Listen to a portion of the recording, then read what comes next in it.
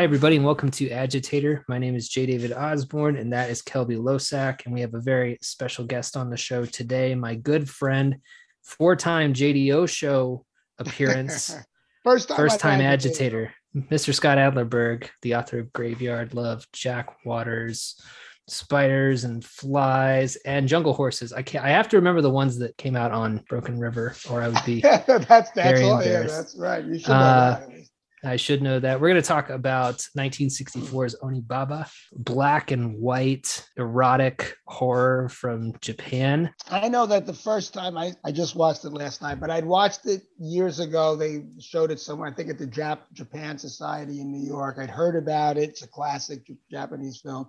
So maybe 20 years ago, whatever it was. And it's a classic. And, I knew it as that. And I went in not knowing much about the story, the plot, anything like that. And I found it to be on first viewing and second viewing, but I found it on that first viewing to be absolutely like a riveting film, to be really a riveting film. It's got an very simple plot. That's one thing I think that makes it very striking. It's a timeless story. It's set in medieval Japan, 1400s, when there's a war going on. I have read a little on Japanese history, but I'm hardly an expert. So I just, whatever's going on, it's like, that's what happened. It's partly an historical drama, partly a horror story for sure, horror movie, especially as it gets towards the end. And I just found it to be an elemental kind of atavistic portrayal of people, two women who are killing soldiers in the middle of this war to survive, a mother and her daughter-in-law. And it's a very simple story, but it's absolutely timeless. It could be taking place anytime, anywhere. And it's interesting to talk about it now, like that's happening when there's a horrible war going on. Variations of this have happened forever in human history. And that's what I found, one of the most compelling things about the movie. And then it has an ending, which we can get into detail, which leaves you very disturbed and kind of unnerving, because it's a kind of there's no total resolution at the end, and you leave like, ugh.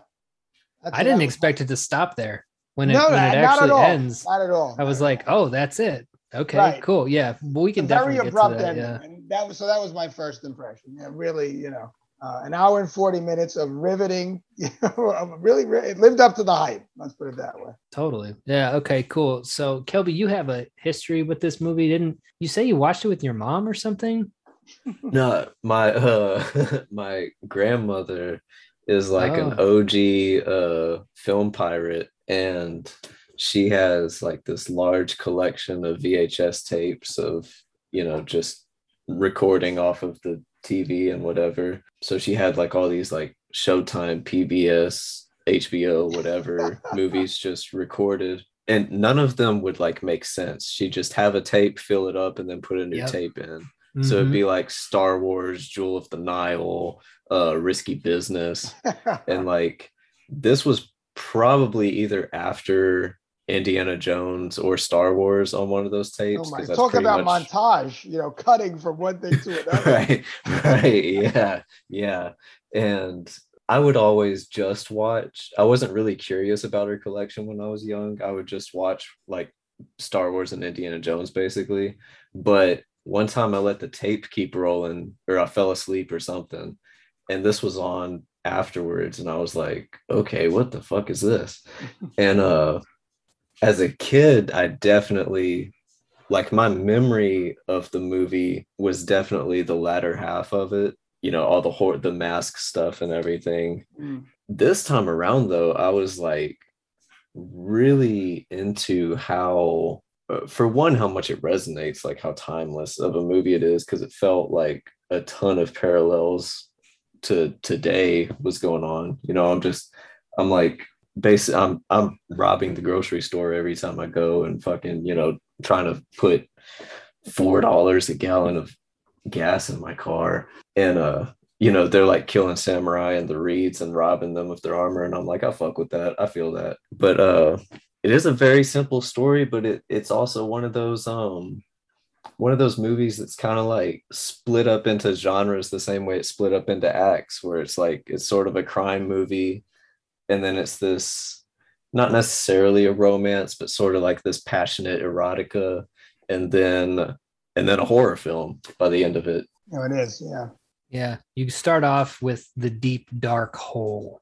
That's Right. the opening titles. There's a hole that's been in the earth since the ancient times. Right. It I'd is a forgotten deep that and when I dark watched it hole. last night. It came back. It was like, what a, I mean, you're hooked right off the bat. You know, Yeah, you, yeah. you really are. Yeah. And the Freudian aspect of that is not lost on me because No. you know the constant stabbing and falling into holes in this movie is Yeah. extremely blatant. I mean, Sexual there's just frustration and all of it. Right. constant penetration, right? Yes, And a yes. lot of penis metaphors. There's a scene where the mother character attempts to seduce a man and he turns her down.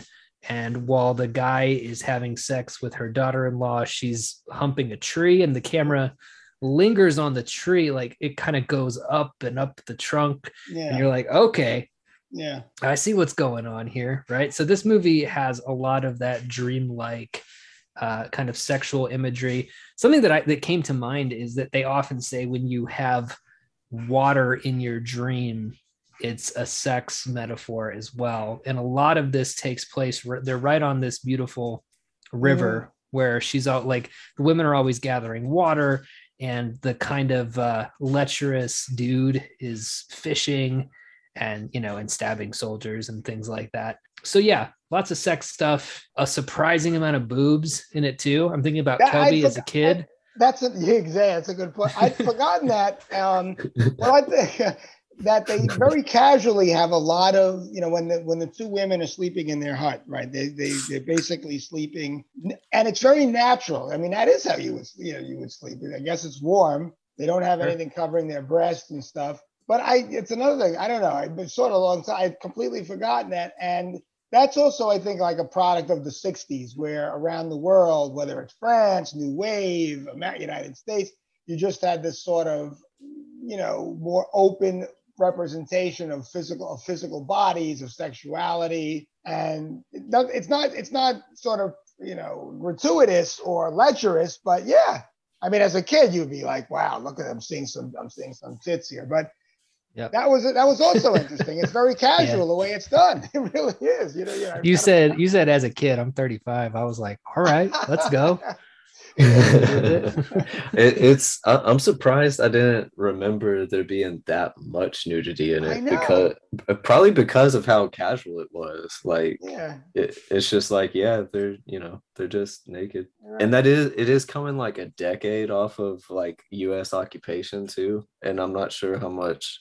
I know there was like a lot of censorship of like what you could talk about with the war and stuff, obviously, but like I don't know how far those censors went. It's very interesting you mentioned that, Kel, because there's a great book. I was checking it out again today, and we had this guy actually at Bryant Park for the Film Talks. If you ever want to, you guys would both love this book. It's a book called Shocking Representation, and it's about horror films in the wake of World War II, and the author picks a horror film from each country, which, however obliquely, kind of reflects where the country is after World War II. And at that time, France, he talks about, Eyes Without a Face. England, it's Peeping Tom. United States, it's not so much World War II, but Vietnam. And he talks about Last House on the Left. And he has a whole chapter devoted to Onibaba and how it's commentary in certain ways on Hiroshima and war and Japan. Yeah, no, it's fascinating. I mean, if you want me to, where does the Hiroshima come in? I'm not getting the Hiroshima metaphor. Basically, what he sort of gets into is after, there's been a debate apparently. I mean, I guess there was a debate at some point in Japan how to talk about Hiroshima and what happened. And I guess the most common, famous version everyone knows is Godzilla, the monster movies. That's sure. Yeah. Right. Which is allegory. Clearly, obviously, it's not realistic. And those movies from certain critics came in for a lot of criticism because, like, let's talk about Hiroshima directly, instead of like putting it in the form of a monster movie. They couldn't be that direct, as Kelby was alluding to. That's what sort of set me off on this. Right after World War II, up until about 52, 53, when the U.S. was occupying Japan, MacArthur was in charge. and they had strict censorship of Japanese films and what could be said, especially about the bombings. And there were films Japan made. I know there was one I never saw where Nagasaki's were looted, and they had to strip back a lot of the script. And at the end, it's like a love story where Nagasaki's the backdrop. There was very strict censorship. But by the time this film came along, the U.S. was more or less out of there, and they could make the films they want. But one of the things that was like sort of Japan sort of did in their films was they kind of, how did they put it? Japan was torn between they're the victims of the worst atrocity in history, the bomb, twice. So they're victims in that sense. But they were victims after they had plundered and victimized all of Asia and did horrible atrocities themselves.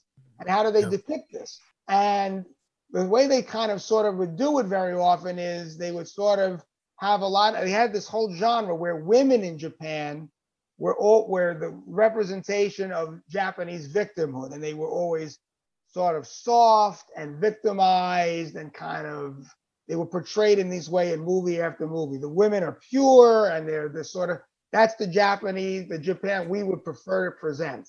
Japan as victim, even though until Nagasaki, Japan fucking raped and destroyed everybody in Asia. They were horrible. Oh yeah, right? Yeah, for sure. Everybody knows that, right? And the emperor is like half and half. The emperor, whatever he did, he was there when they were plundering everybody. But after World War II, the U.S. and we're still going to stick to the emperor. Now he's like a pacifist. So it was kind of this dichotomy. What he talks about is in this movie, it's one of the first movies where it kind of scrambles everything. The women are not portrayed. They are kind of victims because, like the mother lost their son. The daughter-in-law lost her husband. They're surviving in a world that's very masculine oriented, but they're not just victims because they go out and they just kill people and they drop them in a hole. And he talks about how in Japan, this was very recognized as like, this is really interesting because it's grappling with Japan's historical trauma of, are we the victims or are we the victimizers or are we both? And the women in the movie in particular, like sort of scramble a code. The way the Japanese, they didn't have movies where Japanese women up to that point were going out and like killing people. And there's, what's his name?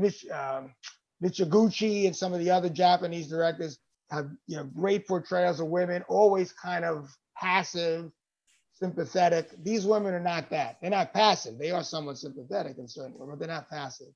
And he also mentions how the mask in particular, when they take off the mask of the samurai when she kills the samurai, he looks exactly like a Hiroshima burn victim. And she does also when the mask comes off. And anyone in Japan would recognize that in a second. I'm Mr. Handsome. He keeps saying and he doesn't just look bad. He looks like someone who went through radiation. And so does she. Yeah.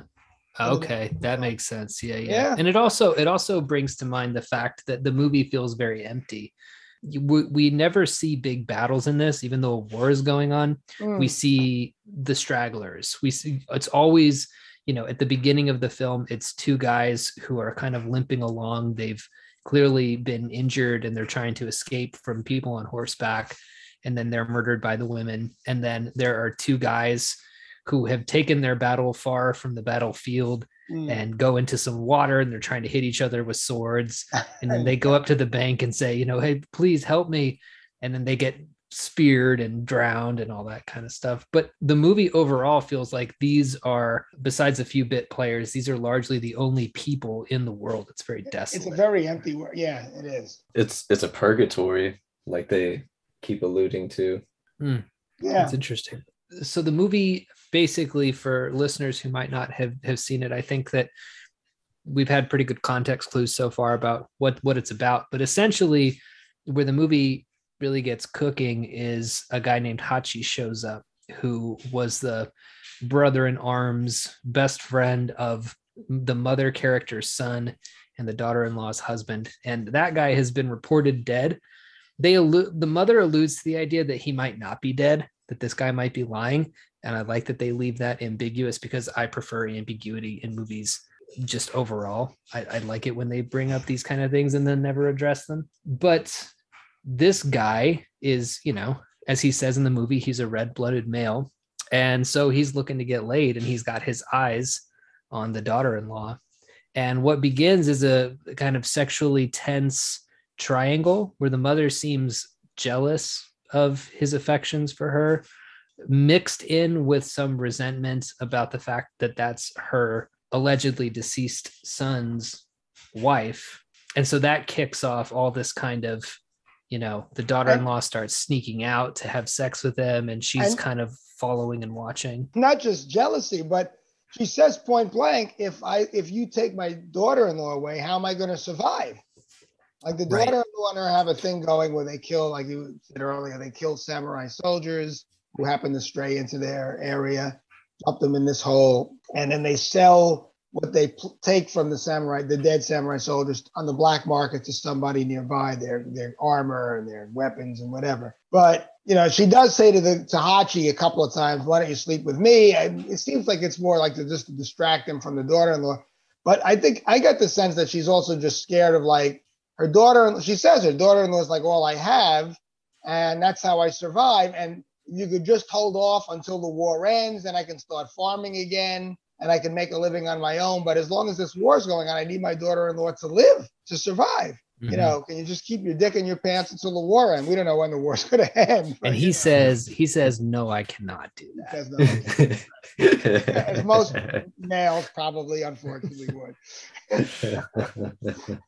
And by the way, if it seems like we are, struggling for names here, they are listed in the cast as Kichi's mother and Kichi's wife, which I thought was interesting. They don't have names.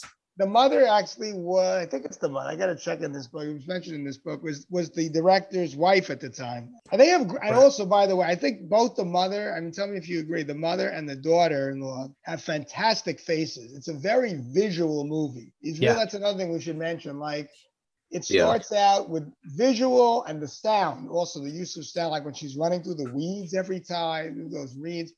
There's dialogue, but there's not a ton of dialogue in this movie. It's really a cinema lover's movie in terms of just visual and use of sound. And they talk when they need to talk and no more. Would you agree? It really is that kind of movie, which is great. It really is. Except for when Hachi first comes to the village and he's describing how the world is crazy and everything. And they're talking about, I've seen a black sun. And he's like, I saw a horse give birth to a calf. That was a scene that stuck with me, like on a dialogue level. Mm-hmm. But maybe that was like another one. I don't know, like a Hiroshima kind of, I've seen a black sun. I've seen a horse give birth to a kid. Nature is totally out of whack. What the hell's right? That could have been like to a Japanese audience at the time. Mount Deformity is the name of the game. That would probably strike a chord, I would think. Definitely struck a chord for today too. Yes, everything is all anytime since Hiroshima it strikes a chord. Yeah, but Black Sun definitely strikes a. What else are you talking about? Really, Black Rain. I've been hearing recently people say things, especially on Twitter, to the effect of time feels weird. Everybody says, oh, time is all out of whack. And to that, I say, well, you have an IV drip of cortisol pumping into your veins at all times. So time is going to seem a little fucking weird. But yeah, no, that scene is interesting because it pulls double duty. It sets an ominous tone for the rest of the movie. But it also makes Hachi come off as this kind of bullshit artist. And I like the fact that he, you mentioned that the women in this movie look great. I think he looks great too. And I wish that more modern movies got strange looking actors and actresses to play these roles, because I think that a big problem with movies for me is when somebody is too movie star good looking, it pulls me out of the movie. A completely unrelated film, but I watched Sicario recently, and Emily Blunt, Benicio del Toro, and Josh Brolin are all good looking people, but they look interesting enough, right? Like they're kind of off. They look like they could be regular people, except for like maybe Brolin. Brolin looks like a cartoon. And in fact, he was a cartoon. He was a cartoon. That's why Avengers movies. The Avengers, right? The ultimate villain or whatever. Yeah. But you go to movies like this and you realize like, oh, actors seem to used to be chosen, well, maybe in the case of Kichi's mother, maybe because she was the director's wife, maybe, but Well, she I was mean, an actress before that. I mean, yeah, yeah, of course. they're fascinating looking people. I couldn't even tell the Kichi's wife. At first I thought she was a young boy when the very first shot of the movie and they're gathering water together. I was like, oh, it's like a mother and her son. And then I suddenly realized, oh, okay, this is a girl. But yeah, no, just I wish we got more of that these days. I wish we got more weird looking people. Well, this is a kind of quick sideline, but my bones to pick with things like that now is less what you're saying. I agree with you. I mean, what you're saying, I think is true. It's just that everyone's too fit now. Everyone is so fit. Yeah. Right. And that's just not accurate. I mean, I know it's movies and stuff, but even Lost, which I loved, they've been on the island for 3 years. Everyone looks fantastic physically. Exactly. They have some weird looking people. Yeah. They didn't all look beautiful. I mean, that's fine. But they're all everyone's on their off time. Everyone's working out, and it just doesn't. Yeah. And you see that everywhere, and that's just, right. But anyway. And Hachi he's not exactly. No. He's not buff, and he's not. No. He didn't strike me as even handsome. He kind of looks like, like he's kind of the only game in town. I think is the idea. Totally is the only that I think that was totally the idea, right? Yeah. I mean, he's been there for a couple of years without a husband, or any man, from what we can gather. So, I mean, short of a repper, which Hachi is not, why wouldn't she? Why would she want to hook up with the guy? Right. That would be great. That'd be great if all men just died and it was just me walking around, like the only game in town. That'd be so sick. Maybe I could make that work. I could be like, baby, look, look at these poor women. Like, you just see everybody looking like a babushka, and like, we're so cold. We need the touch of a man. And I'm like, I have to do my duty. But what's interesting to me, so I was thinking about this actually in relation to Kwaidan, which is a similar era of Japanese, I guess. Kwaidan's fantastic. That's a great movie. Yeah. Yeah, and what's one of the most beautiful color movies I think ever. Oh, totally. Yeah, totally. Yeah. And what interests me about both of these movies is the horror element of it, which The Mask is definitely spooky, but it's funny because I think we get desensitized over time to what like truly terrifying things are. And it's funny because since it's based in the 1400s, she's getting scared in the woods by this person who's clearly in a mask, right? But that might have worked. It brings to mind, that classic story of the freight train, right? Of the freight train coming towards the screen in a movie theater and people running away. I'm not sure if that's apocryphal or not. I don't like, what did you guys think of the horror elements of this? Were you guys like, ooh, this is scary? Yeah, no, I mean, it's not visceral, scary like things are today. But I thought that the film, as a horror buff, I think I have a pretty high tolerance and stuff and everything, that since it does come late and there's a build up and you're totally invested in the story and the characters and everything, the way it's done, it had that effect of like the classic uncanny. I mean, I didn't jump out of my seat or something, but it was spooky. It was eerie. And you're invested in the characters. So when the samurai is the first guy who appears with the mask, and it does kind of appear like out of nowhere. She opens the door or something and he's standing there. And I thought it was effective. And also like it was uncanny in the sense like a normal voice is talking and you see this. There's always going to be something about that that's a little bit uncanny or eerie. I thought that was my opinion. I thought it held up. I mean, I really did. Yeah. Sort of a scary by deception, but like that's not right. This is it's not right. This is unsettling because that's not right. Right, exactly. Yeah. And the sound has a lot to do with it too. And the consistency, like throughout the movie, like you said, it's building up to this, even though watching it, if you don't look at the cover of the movie or know anything about it, you wouldn't know what's coming. But like there is a build up, like with them saying these weird apocalyptic things at the dinner at the beginning, and the sound, the way that it's like you hear all the crunching of the grass and you can't see anything beyond the reeds, and sort of the eerie soundtrack, and there's like a tension building up, this sort of like sexual frustration sort of tension, but also this like tension of the need to survive. And then when like these internal horrors all of a sudden become like boom, like something actually spooky in front of your face, it is just like no, not jump out of your seat like, oh my God, this is a scary movie now, but like very unsettling and Unsettling. No, effective. that's a good word. I agree. That's exactly how I felt. Yeah.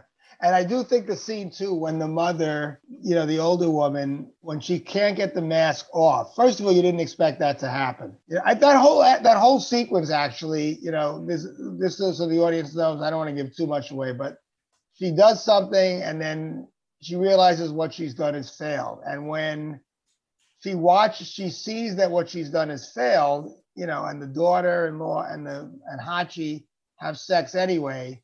The body language of the mother is so poignant. I mean, you see her in the weeds just sort of like shrink.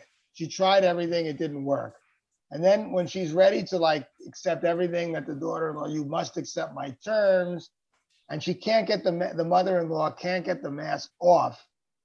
That was upsetting. I thought. I mean, she wasn't an evil. It was such person. a switch. Yeah, it was such a switch from her kind of commanding, den mother, right, mother hen kind of thing, to all of a sudden this whimpering child who can't get the mask off face. Shout out to R.L. Stine, by the way. I see where you ripped that off from, son. The haunted mask, something like that. The haunted mask, bro. It's about a mask that sticks on your face, and you have to. Yeah. It's got a great twist at the end of it too. It was one of my favorites. I read this book when I was like, probably like 21. It was like the best horror. No, I'm just kidding. I was like 8 years old when I read the haunted mask.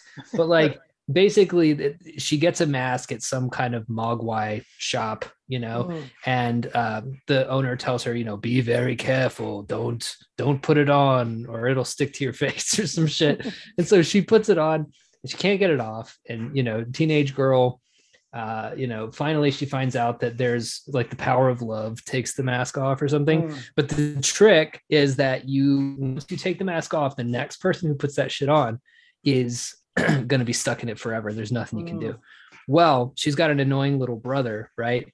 And the book ends with her like in bed being like, and her annoying little brother walks in and says, "Look, I got your mask," and he's got it on or whatever.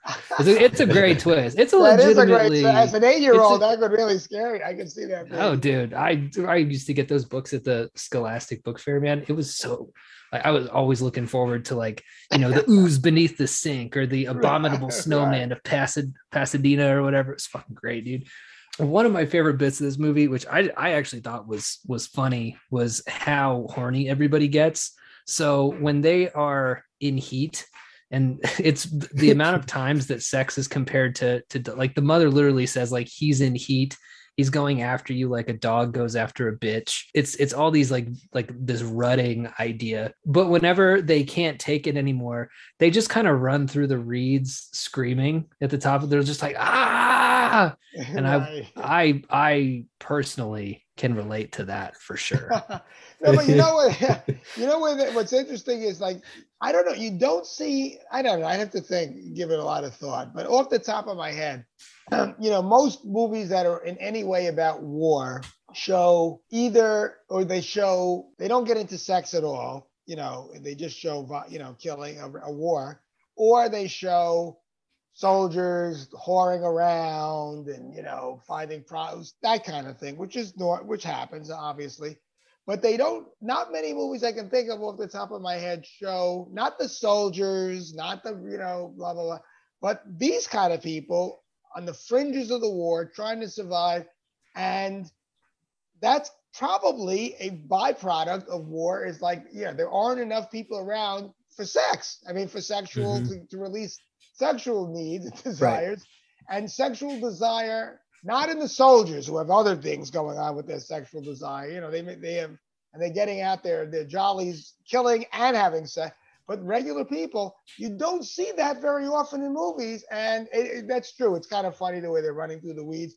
But that was interesting. I mean, that's something you don't see that often, where normal human needs aren't fulfilled because there's nobody around. Like you said, it's so barren because of a war, And they get into that here. It reminds me, actually, now that you mentioned that you don't normally see the people who are affected by the war. It's normally told from the perspective of soldiers. It brings to mind Grave of the Fireflies, which is an Oh, yeah. anime, That's a which great. is No, I've seen that. one of the most heartbreaking and depressing movies Right. I've ever seen in Oh, my yeah, that's entire a great life, which is film. about, Yeah. two children in the wake of the Hiroshima bomb actually trying Right. to That's survive. what- And the little girl's making mud pies and she thinks that they're rice because she's starving to death. It's a movie that I've seen once and might not watch again because One it's of those that kind of films. that kind of difficult to do.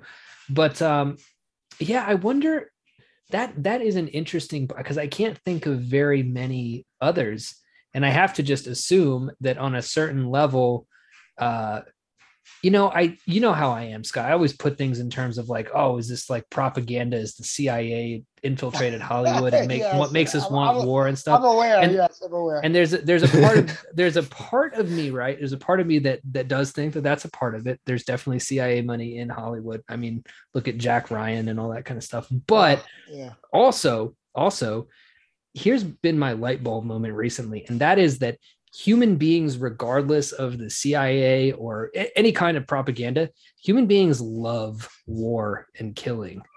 A lot of humans love that shit. So it's also, I think, the most marketable thing. I think people are like, who wants to watch a story of refugees or people trying to survive? We want to see heroes killing each other. I mean, war inherently is a very dramatic situation. So as drama, I think that's for sure. And there's a reason why, Coppola, Kubrick, Oliver Stone was actually, give him his credit there. He actually was in the war.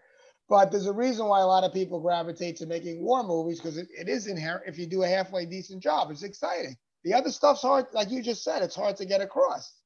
It's hard to, it's not as inherently dramatic. Apocalypse Now, that scene with the prostitutes and they come down in the helicopter and they're playing that music, whatever, and stuff. It's not easy to do. It's a great movie, but it's the material is there. This kind of material is hard, I think, it's hard to do. You don't see it as often, probably because it's not as inherently cinematically dramatic. I mean, that would be my explanation. Cinematically dramatic is a good way of saying it, because I would have said interesting, and it is interesting. It's just harder to depict on film. But this movie has some great shots. I think how pretty it is really helps it. My favorite shot, I think, in the whole movie, it seems like a simple one, but it's where the original soldier who's wearing the not the Onibaba. Onibaba means old hag. The scary demon mask. The Hanya.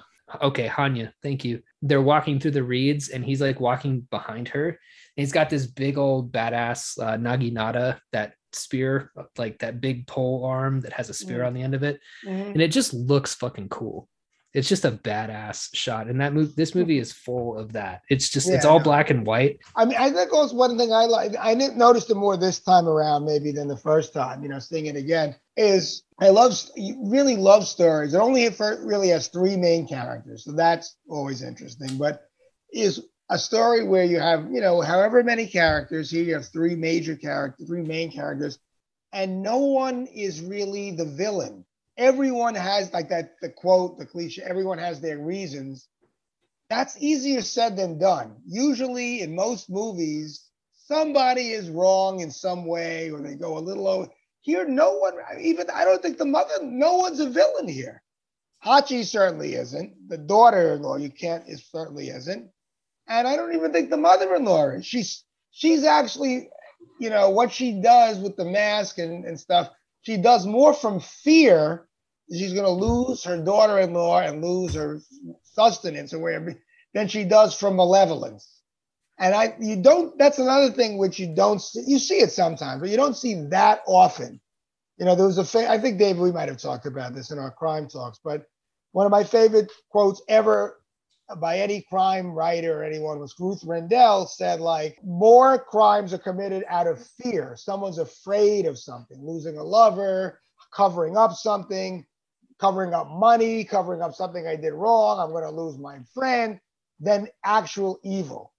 In real life, that's probably true. I mean, when you watch these crime shows, which are depressing, usually someone's just fucking scared of something and they do something really stupid. And there are, evil, like serial killer. serial, but most crimes people are scared and they do something dumb and horrible. And this movie was more like that than one person was bad. And I love that. I mean, you just don't see it. You don't see it enough where it's like she had a point, the daughter-in-law had a point, Hachi had a point, and yet it still turned out to be a screw up. It turned out to be a disaster. Mm-hmm. And no one was really wrong per se.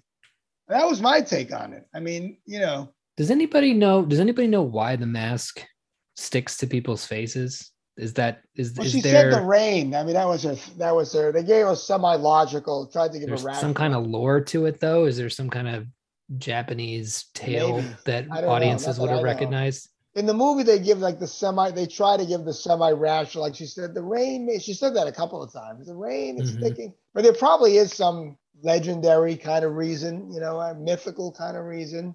Or there's something interesting about the mask sticking beware of what you pretend to be and you could be. That's exactly what I was going to say. Yeah. That metaphor of, you know, how long you pretend to be something, that's actually what you end up becoming, right? Which I'm not really sure how that fits into the theme of the movie, because none of them are really pretending per se in the movie.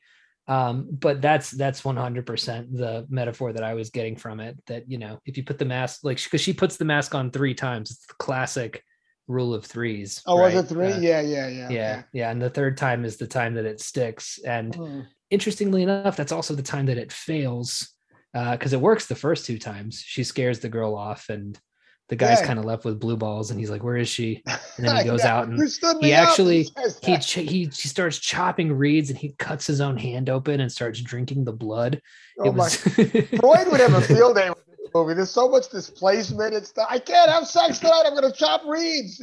Yeah. I'm going to hit the reeds and I'm going to drink my own blood. That's really dramatic, you know. But anybody masturbate like that? You know, if you can't, that's what I was thinking. I was like, dude, just beat off, man. Come on, like, you're in the reeds alone. Nobody's watching. I know. You're good. They couldn't quite do that. Maybe in the 6th, they did show the breast, but they couldn't quite go that far. I guess. That would be the normal reaction. They could have shown something. They could have shown like a I don't know, a fish jumping out of the water or something. Like, exactly. It could have been the Freudian bit there.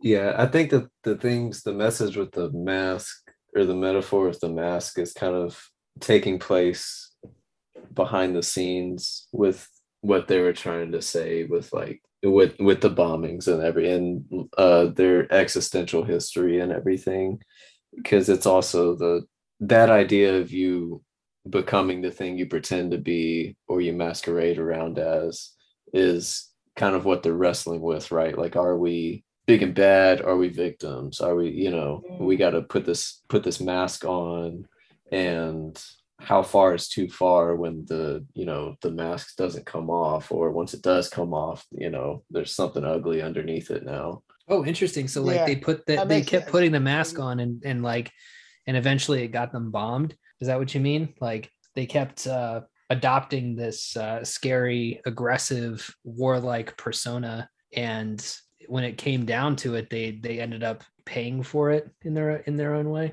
that what you mean? Yeah, I mean, no, because when I think that's true, because when you think of what the mother-in-law was saying at the end, she says several times, even at the end when she's chasing the daughter-in-law across the weeds and they come to the hole, you know, I'm not a demon, I'm a human being. I'm not a demon, I'm a human being. Because after the daughter-in-law, I'm saying this for the audience, but you know, after the daughter-in-law manages to get the mask off her mother-in-law looks horrible, like a Nagasaki or Hiroshima victim. Her face is horrible; it's been deformed somehow. And the daughter-in-law runs away, saying you're a demon. So you're not sure whether the daughter-in-law just thinks she looks bad or she really thinks she's a demon. And the mother-in-law is like, I'm not a demon, I'm a person. And maybe that kind of line, I'm not a demon, I'm a human being, resonated kind of like what you were saying, Kelby. At the time, you know, the Japanese did all these horrible things. And yet, after Nagasaki, we're not demons, we're people. We just lost. Yeah. You know, right. You know, that's interesting. That's interesting. So I have a question that I like asking guests. Some of the answers we've gotten are really good, and some of them are just like Yeah, no, I like Japanese movies a lot. But can you tell Kelby and I and the listeners just a little bit about your relationship with Japanese film? And, are you a fan of it? Maybe some favorite directors. This is the general salon for broad Japanese film topics. Sure. Yes, I mean, I do like I do like Japanese cinema very much. I think one thing, I don't know, might be that's a little curious or interesting is, as much as I'm a film buff, film nut, for some reason, I didn't come to Akira Kurosawa till I was well into my 30s. I mean, I'd seen one or two of his early films in college and stuff. I don't know why, whatever. I don't know, you just, Kurosawa, yeah, everyone says he's so great. And then in my 30s, I saw Seven Samurai, a whole bunch of them, the Seven Samurai, High and Low, and they were, they're great movies. To this day, my favorite Kurosawa film, I mean, a lot of great directors, so I'll get beyond Kurosawa, but my favorite Kurosawa film to this day is Dersu Usala. I mean, which is the one, you guys have seen that about? No. It's fantastic. It's beautiful. I can't tell you how much. I mean, Seven Samurai and some of those, they're all great. They're great films. I mean, it's flawless. It's made in 1972 in Russia. And it's based on a Russian novel. It's about this Russian explorer from Russia who goes to Japan, and he runs into this very eccentric sort of Japanese forest man who everyone makes fun of, and they think he's a doofus. And the relationship between the Russian guy and Dersu Uzala it's one of the most beautiful things. It's fantastic. And the photography and everything, it's set in the wilds of Siberia. It won the Oscar for that, even if it's not like an obscure film. I mean, it's fantastic. I love Shoei Imamura. If you ever, Vengeance is Mine, about the serial, one of the most famous serial killers. That is the film school that Miike went to. Was Imamura's film school. Imamura, and also which he flunked out of, but yeah.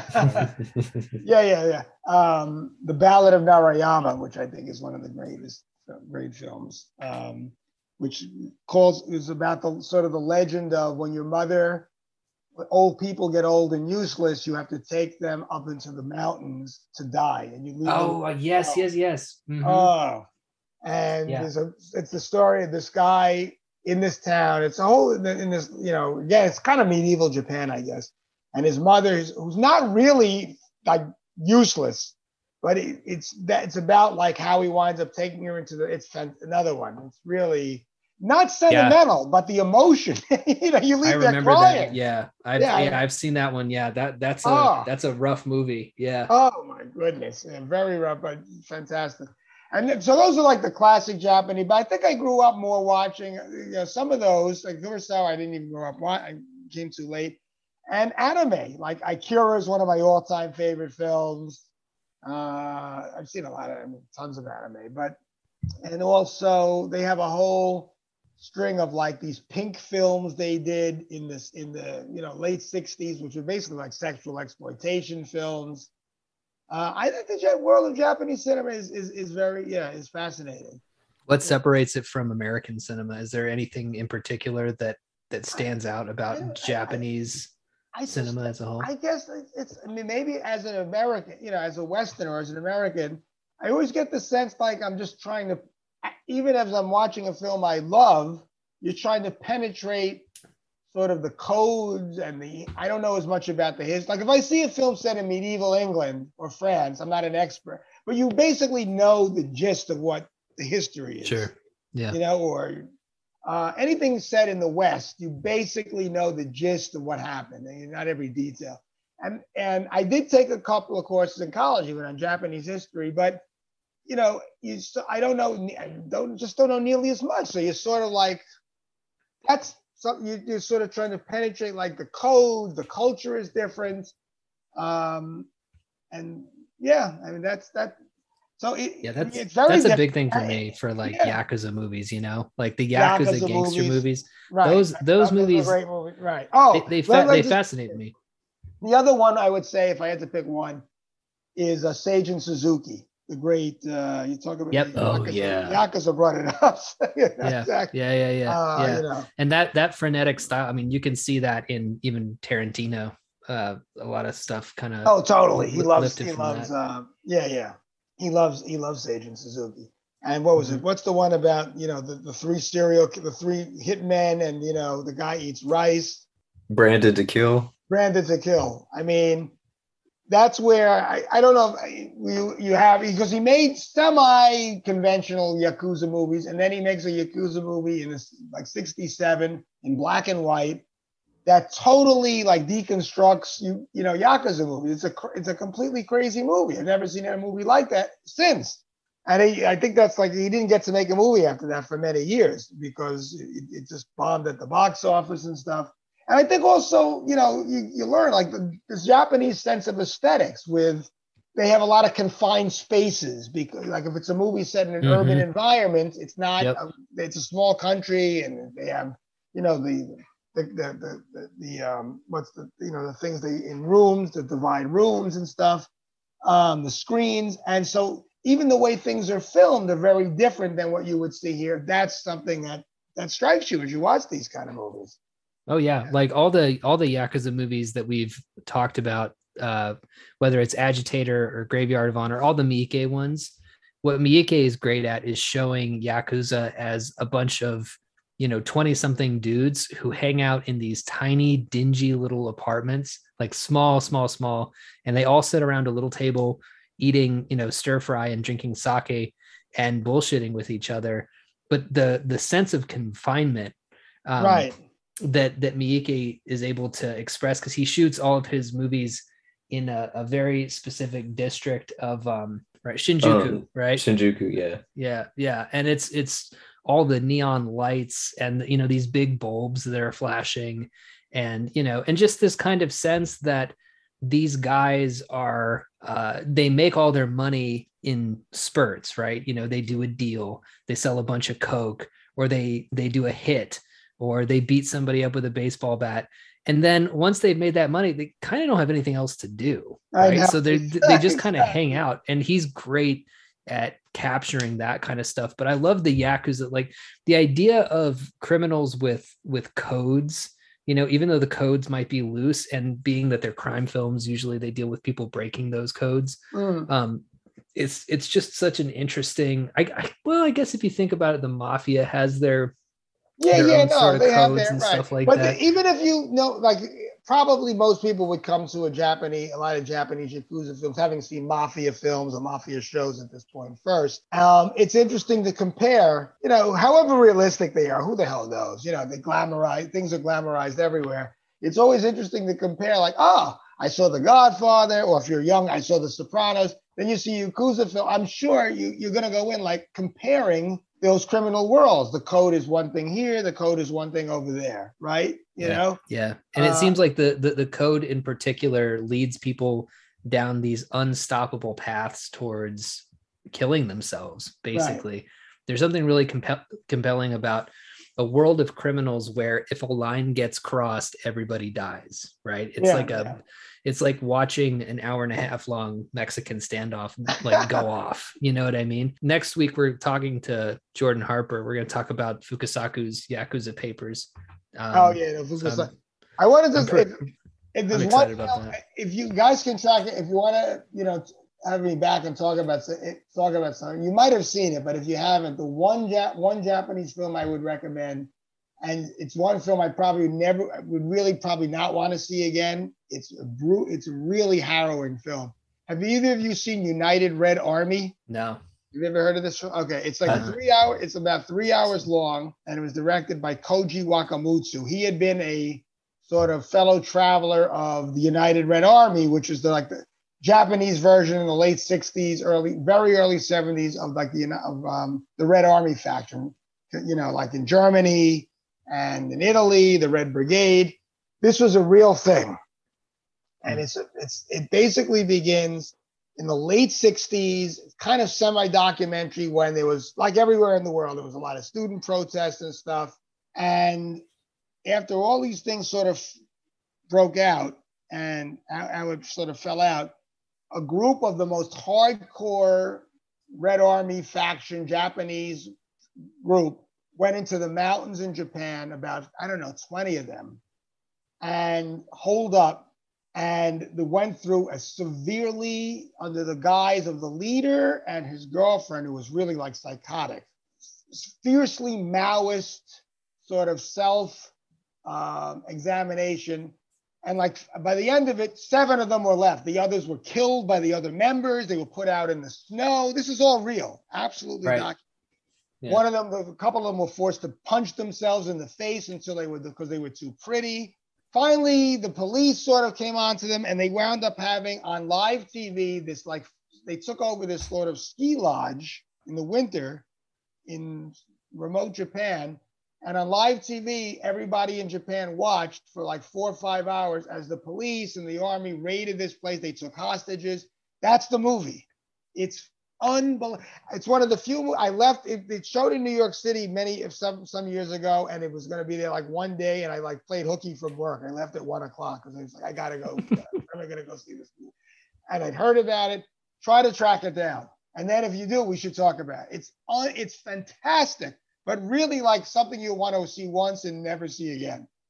Not that it's so, like you see things and it's just really, really disturbing and harrowing. Yeah, probably like what happened in real life. Right. Like the fanaticism of the political, of this group and what they did to themselves. But it's brilliant, brilliant. I'm not surprised they never got a full release here.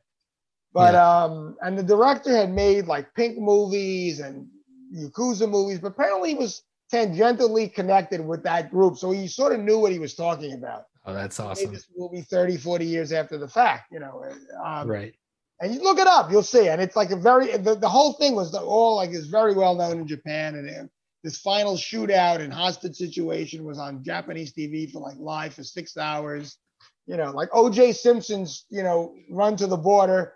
10 times that, everyone knows about it. That was one of the highest rated television, I guess, broadcasts. He interrupted the Knicks and the Houston Rockets in the finals, that greedy son of a bitch. Yeah. No, that was one of the highest ones. It's all like, it's interesting. It's all, the Knicks. I got to watch O.J. Simpson and his problems. I was looking at this today, and the first one is the Apollo 11 landing. That's the highest rated broadcast of all time. And then Super Bowls. It's mostly Super Bowls. And then the season finale of MASH is in there too. Oh my God. Yeah. Yeah. Season finale of MASH, and then O.J. Simpson running for the border. Because people don't, and those are likely to never be topped because people don't watch TV like that. No, anymore. I know. No, so. Nobody watches. Super Bowl is probably the last thing that has any semblance of everybody watching something at the same time. But Japanese cinemas, you guys are real. This podcast is great. You guys, Kelby, I know you mentioned your grandmother in a couple of things even we talked about. You were very lucky to have her as a grandmother, in terms of film, really. Yeah, that's actually why I wanted to pair this one with your episode, bringing you on, because I remembered. For one, we're all Broken River brothers here and buddies, and of course we were going to have you on at some point. But I remembered a conversation that we were having about my grandmother and Onibaba, and I was like, "Oh, that we should talk about that. I want to watch that movie again."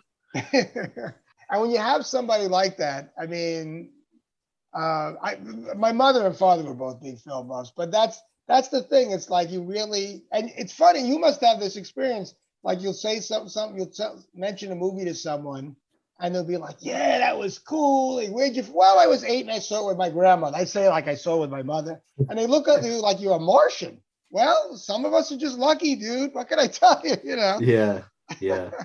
That's how I'm trying to be with Gus. That's how I want him to be with him. Yeah.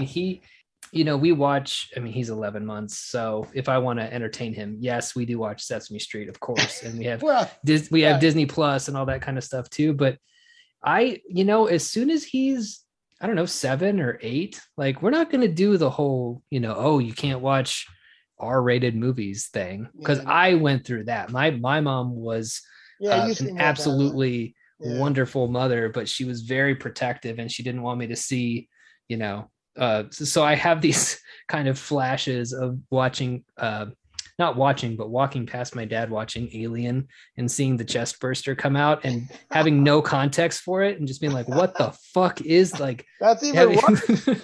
it is worse. It is worse. Yeah.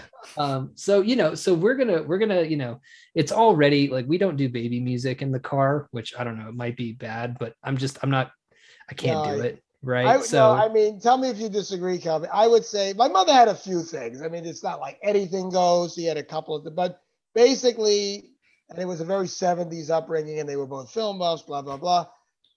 I would say, in general, this whole idea of age appropriate is so ridiculous. You gauge your own child. I mean, if you're watching something and it disturbs them, then obviously you're not going to force them. Not A Clockwork Orange. You're not going to force them to watch. I'm not going to show Gus Irreversible. Right? Yeah, exactly. But until he's at least 9. Yeah, at least he's 9. But in general, this has gotten way out of. I think it's gotten way out of. I mean, I raised Jewel that way, and he seems fine. I mean. Yeah. Well, because kids know that it's fake. I mean, they know that it's a movie. And I think as people get older, they start to get a little superstitious and occult about what movies do to your brain. I think just as you get older, you get more conservative and you think like, kids can't get screened. I think a lot of it is like, not every time, but if you're watching it with your kid, you're there. Yeah, right. And so that's a safe, I don't know, whatever the word is, safety, a ballast. And if they have questions, which I remember asking sons, you answer them as best you can. Right. That's all. You're not leaving a kid out. Go watch, Irreversible. Have fun. You're 7. Yeah, right. That's not what And then they come back and they're like, what happened? And you're like, well, when a man and a woman love each other very much. And she looks like Monica Bellucci, it's fine. You hold her down in an underground tunnel for 20 minutes. Jesus Christ. You want to talk about movies that I've never revisited, even though I think that Irreversible is one of the most brilliant movies I've ever seen. He never quite got back to it with like Enter the Void and Climax. I mean, Irreversible was that all that nasty energy was just perfectly channeled in that movie. Right. But I've seen it once and I don't need to see it again. I'm good. Me too. I never saw it again. No. But yeah, no, the baby music thing, I can't do that. And I'm not going to do baby shows all the time. Some kids movies are pretty good though. We're revisiting some Disney classics and I mean, like they're good, man. I mean, there was we watched Moana. That was good. No, I agree. Emperor's New Groove, that's good. That's a genuinely funny movie. I got all the Disney movies, including a lot of the old classics. Watching them again as an adult, I had to explain like Peter Pan. The racial stuff is like you look at it now. Some of it's like ridiculous. It's terrible. What happens in Peter Pan? Oh, the Indians, right? The Indians. Is that what it is? No, but the thing that really you can't go wrong with what's his name? Miyazaki. I mean, all of Miyazaki. Oh yeah, I've got HBO, so I've got all those movies. Japanese cinema. One of the greats of them all. Oh, dude, I watched the documentary of Miyazaki. He's one of my heroes now. He's such a grouchy asshole, just all the time, and he's like. But I love the work ethic because it's something that I don't actually have. It's something that I want to incorporate more into my life. So when I see him talking about modern filmmakers, they lack discipline. They don't, like you sit down, you put your head down and you do the work. And, and he's in his house by himself. It's snowing outside and this filmmaker comes over. He's like, did you have to bring a camera? Oh, okay, fine. He's just smoking cigarettes and drawing a picture of a caterpillar over and over again until he gets it right. Because his final movie, his return, it's a really funny story with Miyazaki, actually, because he left Studio Ghibli and it shut down and he passed the torch ostensibly to his son. And then he saw the movie that his son made and he came out of retirement because he said, that's just not acceptable. And his son's like 50, 60 years old, something like that. And it's just like never good enough for dad, my God, but it's great. You have HBO, right? So you can find it, man. Right. It's a good little hour and 10-minute documentary. Okay, I'll look for that. Yeah, definitely. Yeah. No, he's one of the absolute masters. No, we watched them over and over. I hadn't seen them all. I mean, once I'd seen one or two, and then I got them all as Jewel was growing, and that's something with any kid. And they're hardly like they are. Kids love them, but you can watch them at any age, and they're just brilliant movies. Yeah. I mean, I just now appreciated My Neighbor Totoro fully. Like I always thought, I was like, yeah, this is good, it's fun, whatever. But it's one of the like least exciting of the movies. And I was watching it with Rowan recently and was like, this is basically like if any of these have subconsciously influenced my work, it's like My Neighbor Totoro, because it's just like experience. It's nothing happening. It's just like people doing shit. Yeah. What I like about Miyazaki, there's another scene in this documentary that's great. There's footage of him, and I can't remember what movie they were working on, but he's watching, I guess, whatever the animation equivalent of the dailies is. And he's watching a character, and he's like, okay, when someone's running and they turn around, they don't move like that. They move more like this. And the attention to detail is crazy. And you don't even notice it in the films because it's so naturalistic and it's so smooth. But that's what makes them good. It's happening, subconsciously in our brains. We're watching this and it feels right. But every single little, every 24 frames per second, he's looking at it and he's saying, right here, this is where you got it wrong. Like shoulders don't slope like that when you're stabbing. You stab more like this. So just a complete genius and a total asshole. And I love that grumpy curmudgeonly. So if you've earned it, right? If you've earned it, I think a lot of creative people are just assholes, and that's no fun. But if you're an asshole in service of creating, Princess Mononoke, then I think it's okay. You got to pass. You definitely got to pass. Right. Yeah. No, I totally agree. Yeah. Well, it's getting a little bit late here. I think that'll wrap it up for this episode. So Scott, thanks for visiting. You're always extremely insightful. We have really great guests on this show, but it's always good to get someone like you who knows a shitload about movies to talk about movies. So thank you for your time. Oh, great. Anytime. Absolutely. And just good to talk with you guys again. It's been a while. Yeah, it has been a minute.